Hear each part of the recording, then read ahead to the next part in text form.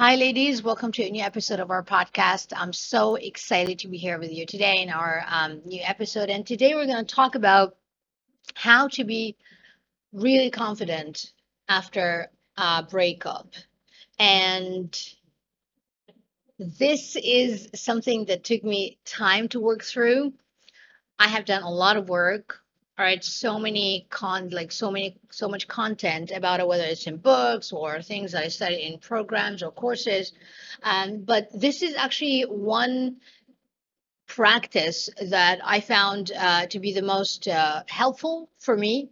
And so I wanted to share this with you today. So in case you are going through a breakup, I want you to know that there is a chance for you to be confident again, to be feeling good about yourself after this challenging and difficult time. So one thing that I started to do that made a big difference in my life was to be actually more open about my insecurities. And when I say be more open about your insecurities, I'm not talking about, writing about them on social media or talking to every person in your life about them. Not necessarily bad that, but you can start by being open about your insecurities to your own self. And the reason is because the pain of honest confrontation is what generates trust and respect, whether it's with yourself or in other relationships, in your relationships with other people. And yet, confrontation and honesty is something that so many of us miss, whether in our relationship with ourselves or in our relationship with others, because we try to run away from from the pain of being honest, from the pain of confronting, or you know being clear about how we truly feel. And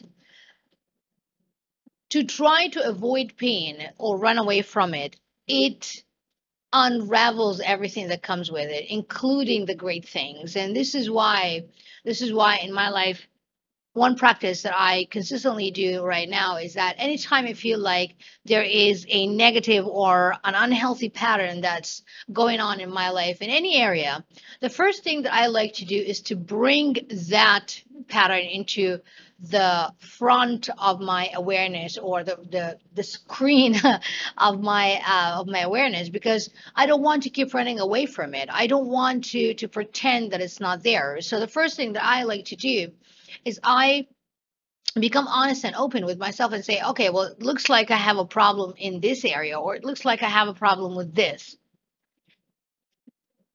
whether it's procrastination or hesitation. Um, it doesn't matter what the insecurity is. What matters is that, number one, you start to be more open about yourself by admitting that you are struggling with this. It's okay. We all have problems and we all have challenges. The fact that we don't read so much about problems and, challenges and negative patterns about on other people's social media platforms or profiles is that most of us are not willing to openly talk about them. We are even scared of admitting them to ourselves, let alone to post about them on social media, right? And so that's the first step, to acknowledge that, to be aware of it. Yes, to be aware of it, to acknowledge it yourself, and then to try to find a way to work your way through whatever challenge it is or insecurity that you're struggling with. So I'll give you an example. In the past, especially in the first stage of the breakup, when I caught myself caring about my ex's new Facebook profile picture, or the latest place that he was in, posting a picture with his friends or whatever, the first thing that I used to do is to be aware of it, because awareness makes me realize what's really going on in my life. So when I started to become aware of it, then I started to realize that, oh, I care so much about his new Facebook profile picture because I don't have much going on in my life.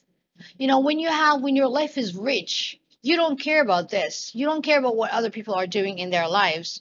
You are so engaged and you're just enjoying yourself, and you're so in the zone. You're in flow. You're sticking to your own lane. And what's going on in other people's lives does not bother you at all. It doesn't bother you at all. And so my goal then was to find something meaningful and important in my life to care about.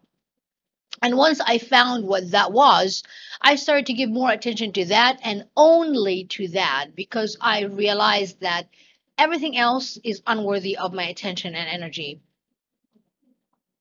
Everything else was unworthy of my attention and energy. And so I'm here today to ask you, what do you really care about in your life? What do you really care about in your life? And what insecurities are stopping you from working, from walking, from heading in the direction of what you really care about in your life? Believe me, there is power that comes with being honest. It's people who do not have the courage to face their own challenges, to face their own pain or limiting patterns. Those are the only ones who continuously try to turn a blind eye towards what's going on in their lives. And instead, they engage in unhealthy patterns of addiction, all kinds of addiction, whether it's social media, food, porn, whatever it is. But all these kinds of addictions are nothing but a way, a try to escape the pain that's going on in our lives. So instead of trying to escape it, just face it once and for all. I mean, the other day I was reading, I was reading the book, The Magic of Thinking Big, and one sentence that the author mentioned that stuck to my head, um, was when he was talking about being decisive and making a decision to just go for what you want in life and not to hesitate and start taking action. He said, the longer you postpone the jump, the more scared you get. The longer you postpone the jump, the more scared you get.